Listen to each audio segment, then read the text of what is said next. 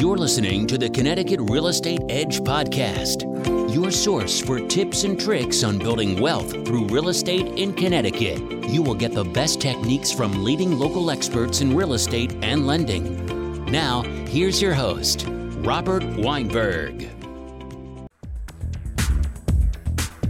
Good Saturday morning to everybody, and welcome to Mortgage Matters Radio Show and the Connecticut Real Estate Edge podcast, along with Rob Weinberg. I'm Gary Byron. Great to see you, Rob. You looking good? Hey there, Gary. How are you? I'm hanging in there, my friend. How was your week? How was your week? It was a good week this week. I mean, the weather's getting a little nicer. Yeah. I got a pep in my step with with the nicer weather. I get excited about this time of year, the spring, because it's like, finally, we get out of that depression, right? We had a pretty mild winter, though, all things considered. I'll agree with you. It was a mild winter, but it was still cold for this Florida boy. Well, you've been here now how long, though? Oh, gosh. I've been here now around, 14 years. Yeah, so then you've acclimated and assimilated yourself into... I have, but I still miss it. I still don't like the cold weather, so I'll take, the beach or sun or pool any day. That's for sure. I'm surprised you don't live on the shoreline then. It's obviously we always got to consider the cost of housing. It's more down there in many areas. But to be blunt with you, Gary, I don't think Connecticut beaches are that great. I mean, they really are. I don't like the sand. They're rocky. They are rocky. I like the beaches down in Florida where it's like sugar, the sand. Yeah. You put it in your hands, it just falls out like sugar. I've been to the beaches in Connecticut, several of them, and I won't call them out by name, but the ones on the shoreline I've been to, like, you can't even walk barefoot because it's so dang rocky. And one of my pastimes I love is being able to just walk along the shoreline and stuff. So when I want to go in the summer locally, I actually head up to Maine. I find the Maine beaches to be a lot better than Connecticut. I do. Really? I do. Way nicer, and a lot of them you can bring dogs out on the beach. You can't do that in a lot of areas of Connecticut during the summertime. So, you got to find what works for you. The only thing is the water's so dang cold up there. Yeah, but not in August or July. It's still pretty cold. Oh, it's still pretty cold in August. But, when it's 70, 80, 90 degrees out on a really hot summer day, that cold weather's nice. It is. And I've talked about it before. I do plan, and I've got a plan of action in play to ultimately get a vacation home, in a beach, in a vacation area in Florida, down south, something like that. So that's my long-term plan, but I'm glad to see that at least we're starting to get to that nicer time of year. I'm still looking. I'm not going to, I'm looking for a house, and I'm not looking for shoreline either. Like you said, they're pretty pricey. Pretty pricey, the closer you get down to the water. But I found a couple of negatives. I can deal with a negative and a positive, and they kind of, cancel each other out. If I'm going to have a higher interest rate, then I want a lower cost of the house. If I'm going to have a higher cost of the house, then I want a lower interest rate. One usually cancels out the other, and everybody's happy to some extent. All right. But, is it too good to be true to have a low interest rate and a low cost of the house? That's a double positive. I think it is too good to be true, though, right now. It is. But how about you don't want anything that's a double negative neither? You don't want a high interest rate and a higher price of the house. But what if it's a double negative today and in a year it's a double positive? Well, then I wait for a year. Right, but you miss out on the price of the home. See, what you got to realize is that when the rates come down, which they will, look what happened in 2020. Look what happened in 2021 when the rates were low and home buyers were out in full force. That's where you saw the ridiculous overbidding. That's where you saw the $50,000 over ask. But they're still doing that. They're not. No, they're not. Not on a consistent basis. One-off homes that are in high demand, areas that are in high demand, yeah, you are seeing that. But I've got multiple clients. I can't tell you a client I've seen pay over ask in the last 3 months, okay? Not one. They've either gotten it at the list price or under the list price. So that's a big shift from before. So what I'm saying is buy the house, okay? Marry the house, but date the rate. Only keep that rate as long as you have to. For some people, that might be 6-8 months. For some people, that might be a year or two. But you can lock in your housing costs now. You can lock in your price of your house now. But if you step back and you wait till the rate is lower, great, Gary. Now you're getting a 4% rate, but you're paying $30,000 more than you would have paid now. If you actually do the numbers on that, you're better off with the lower price and the higher rate. You are. That's just the numbers. That's just the facts. Anybody can go and take a calculator and do that math because you for can yourself. refinance. No, I get that. Yeah. And I know the negatives of refinancing. I know the closing costs. I've been doing this long enough. I hear it every day. I hear it every day. But is it a good return on investment? If you invest thousands of dollars in closing costs and you save money on that mortgage, what's your break even? And I know in your case, you plan on keeping this house for a long time. So there isn't an answer that everyone is going to agree with here because everyone's different. And you may end up getting a much lower mortgage rate than you think because, again, you're not locking it in today.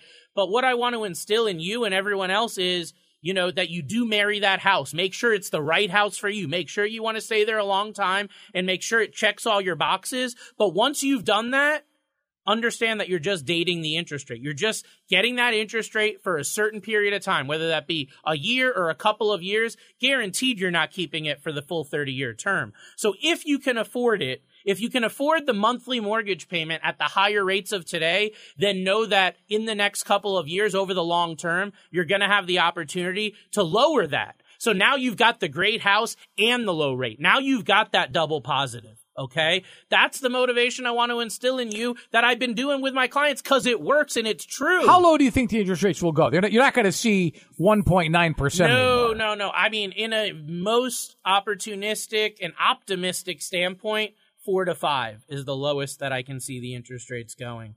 And I think that that's a great level. Like, even when the rates dipped into 5.5 last year, there was a frenzy of people coming in. So imagine if they get to 4.5. It's a great thing. Those COVID rates that people brag to their buddies about at the bar every single night across this country, those are gone. If you got it, great. But that interest rate doesn't pay your credit card bill this month. That interest rate doesn't buy you a new house, doesn't get you your dream home, and that interest rate definitely isn't help funding your retirement. So when you step back from the glimmer, that shimmer of that beautiful rate, you'll realize a mortgage is about a lot more than that. And that's really where today's show is taking us, is I want to crack the code for our home buyers today. When everyone talks about mortgages and the guidelines and everything, there was always a part of me that said, like, is there a better way to do this? Is there a code to crack? Remember in the old days when we play the video games and you'd get like the codes to put it in and you'd get firepower or you'd get this super high jump that would make you be able to get to that finalization, to be able to beat that level that much easier. And everyone would always go, gosh, what is he doing? How does he have it so easy? How is he beating that level and nobody else can? And it was because of the cheat codes. Okay. So I'd like to say that there are some cheat codes for mortgage, and it's really about knowledge, and a lot of it has to do with your team. We'll dive into that. But today's show, I want to talk about the secrets to qualifying for a mortgage quickly and easily and exactly what you need to know in today's market. All right, then what are some of the most common reasons why a mortgage application would get rejected? And more importantly, how can you avoid this from even happening? So let me split my answer up on this to two sections. First is the common reasons why a mortgage application gets rejected. And then my second part of the answer is going to be, what can you do to avoid this completely altogether?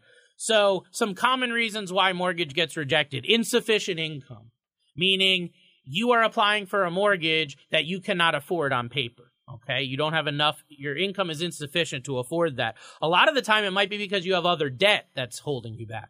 All right, the next one's going to be you're unable to document your income. So maybe you get money from some places in cash under the table. Maybe you don't report all of your business income on your tax returns. These are going to be reasons that it's going to be, very difficult or impossible to document your income. Your mortgage could be denied or declined for that. High debt to income ratio. This is a very common reason that people get denied for a mortgage. And it typically means that you've got too much other debt on your credit report. So maybe it's student loans, car loans, credit card debt, medical bills, something that's additional on top of the mortgage that you're looking to take out. And it's of such a high level that it's making your debt to income outside of the normal levels that we can actually approve you for. So you'll be declined for a mortgage because of that. Low credit score. I mean, everyone knows that you can't get a mortgage with a super low credit score. Like if your credit score is 300 or 400, many people didn't even know they went that low, but they do. And when you got a credit score that low, like under 600, it's very difficult to impossible to get a mortgage at all. And we might look at your application, run your credit, and immediately say you don't qualify because it's so low. I like to take a little bit more of a constructive approach of what can you do to get it up. But understand, a very common reason why people's mortgages get denied is because of that credit score requirement. Low equity or not enough down payment. So this is a big one too. Not having enough money to put down. Maybe you only have $2,000 in your bank account and that's all. Well, it's safe to say that you're not going to be able to buy a house with that little amount of money. So, of course, the price range you're looking in plays in, the actual like property taxes, all these other things like go into figuring out how much money you're going to need, but not having a large enough down payment is important, especially if you're buying like a second home or investment property where you need to put many times 20, 25, 30% down. I had a guy apply with me yesterday that said he wanted to put 5% down on an investment property. Not going to happen. But he didn't know that, so we had to guide him, right? So not having enough down is going to be a reason. So those are the main reasons why a mortgage gets declined. But how can we avoid this? We're talking about all the reasons why it can't be done. How do you avoid it? Well, you want to get prepared way ahead of time so that we can actually solve these problems before they come up. So working with that knowledgeable mortgage advisor, working with that professional who understands the guidelines to get these issues ironed out before they become a problem. If I meet with you 6 months or a year before you're ready to buy a home and we identify issues to be fixed, it's not a big stress. It's not a big problem. But if you come to me ready to buy a home, or maybe you already went under contract on your home and now you're trying to get pre-approved or get a mortgage, not going to happen. It's too late and it can create a big problem. So make sure you're working with someone that understands creative solutions and has those resources to get you into the different programs. Lenders must consider some key factors, though, when determining whether or not to approve a mortgage application. So key factors are going to be your credit score. Like we said, 600 or less is very difficult to impossible. The higher your credit is, the easier it's going to be to get approved. I love when I have a client come in that's got, a 720, 750 plus credit score. It just makes our jobs a lot easier. And it's a lower rate too, right? Of course, in most programs, the higher credit score does get you a lower rate, especially on conventional. Another thing is we're going to be looking at your income. So just because you're self-employed, you're not disqualified. Just because you're on Social Security or pension, you're not disqualified. Whatever income you get, we're going to be looking at that. Pension, Social Security, job income, self-employment. Maybe you have a couple businesses. You sell stuff online. There's so many different ways people generate income today in our current economy. We're going to look at all that. The key is that we have to be able to document it, okay?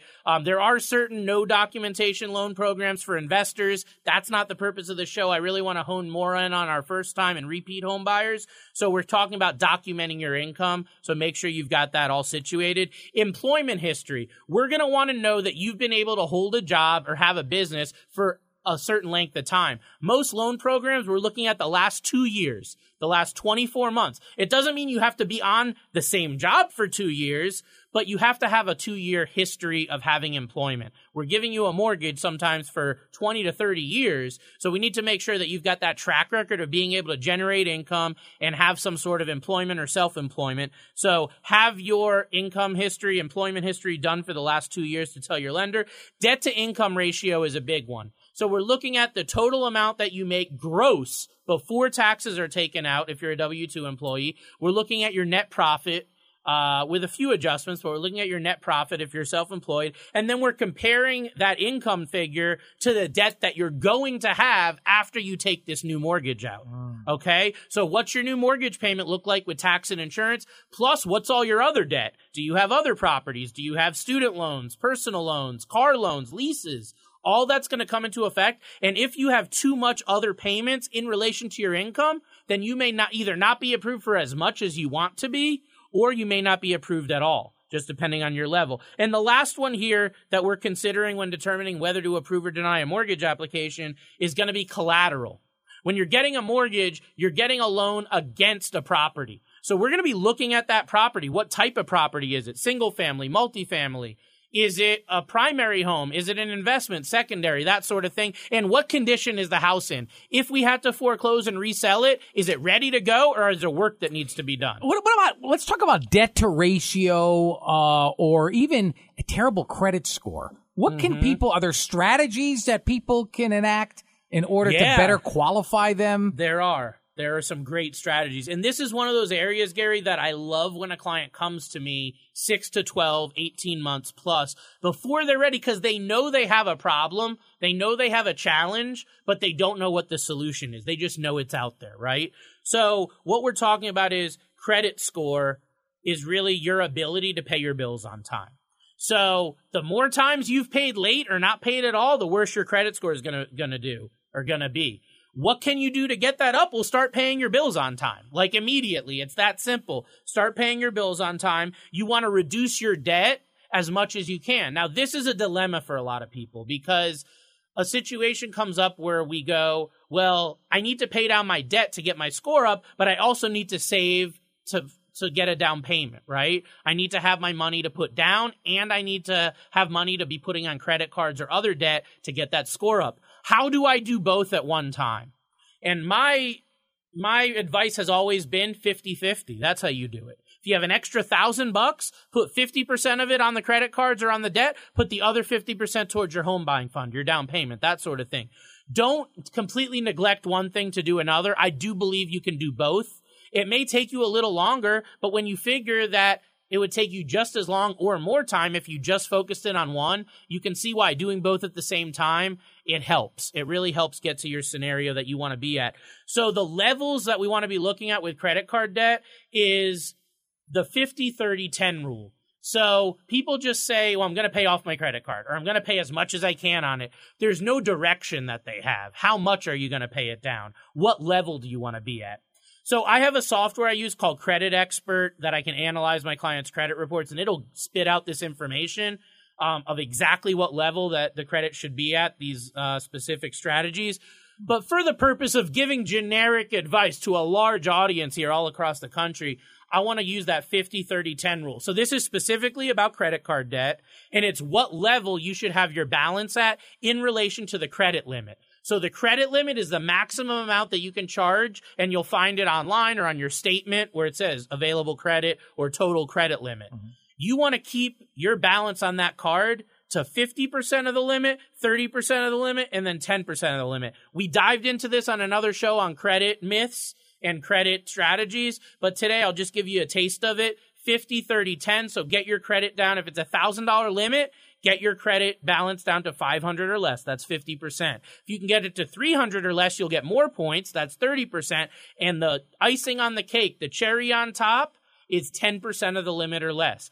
Contrary to popular belief, you actually get more points on your credit having a very small balance versus paying it off in full to zero. So you can do either one, but if you're trying to squeeze out every point, having a little $20, $50, $80 balance, it may not be the end of the world. So that's a huge tip for you.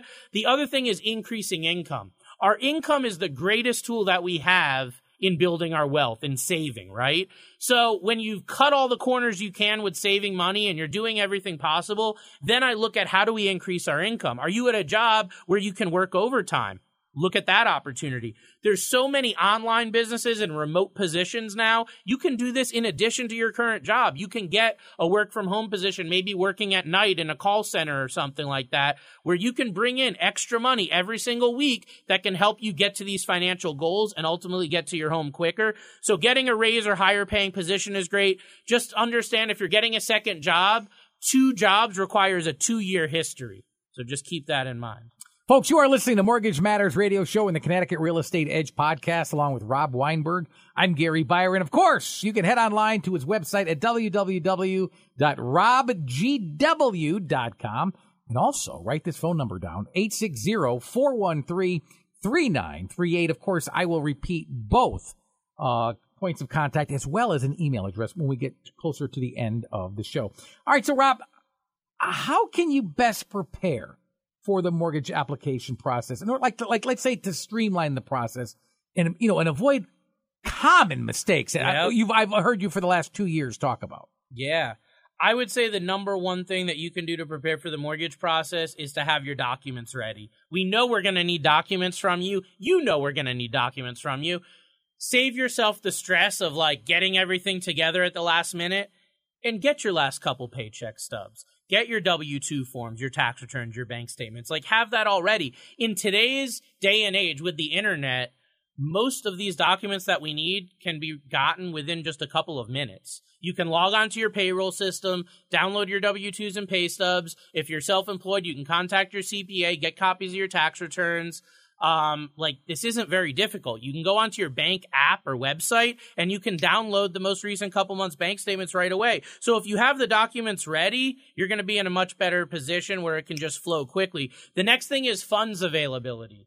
So I will not sit here and say that I can't pre-approve you if you're $1,000 short on your money to close. We have a conversation and we can do that, but know where you're getting your money from.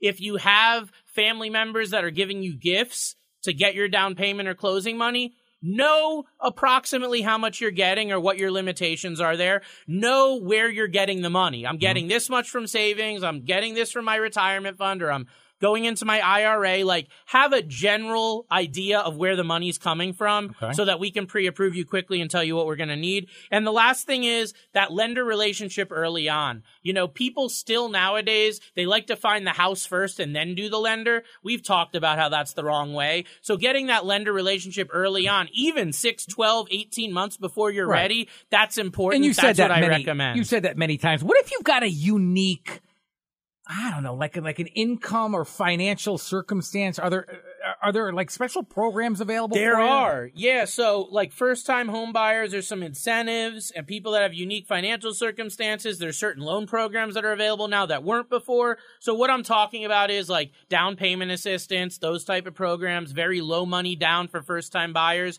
Those sort of programs are available now for sure. So, you know, talk to your lender about getting in on those. Unique financial circumstances, what I usually find is maybe that's someone who doesn't document their income as well. They own multiple properties. They can't qualify for a new mortgage. So there's these debt service loans or DSCR loans we've done a show on, limited documentation loans. Those are going to be the prime programs for people that have unique circumstances that can't document their income. And also a lot of those programs do go down to like a 640 to 660 score. So even if your credit's on the lower side of things, there are still options for you. Just a side note that for a lot of those more unique programs, specifically the limited income doc, no income doc, you do have to have a larger down payment.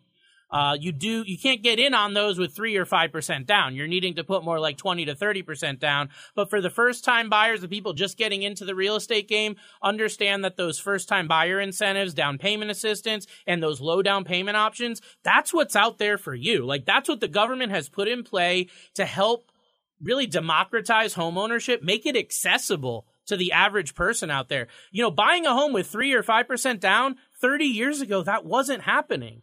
People take that for granted that now you can do that, and they think it's a freebie. But if you can't afford a small amount down, you may not be ready to be a homeowner just yet. You may not be ready to buy a home. Well, that's why we do this show. You know, exactly. Teaches people. Important documents and information that you're going to need when you're applying for these, and really keep them at hand. I mean, I would. If you know you're applying for a mortgage in the next year, just keep these documents ready. So if you're W-2 income, which most people are, you get a W-2 from your job, they take taxes out, all that stuff.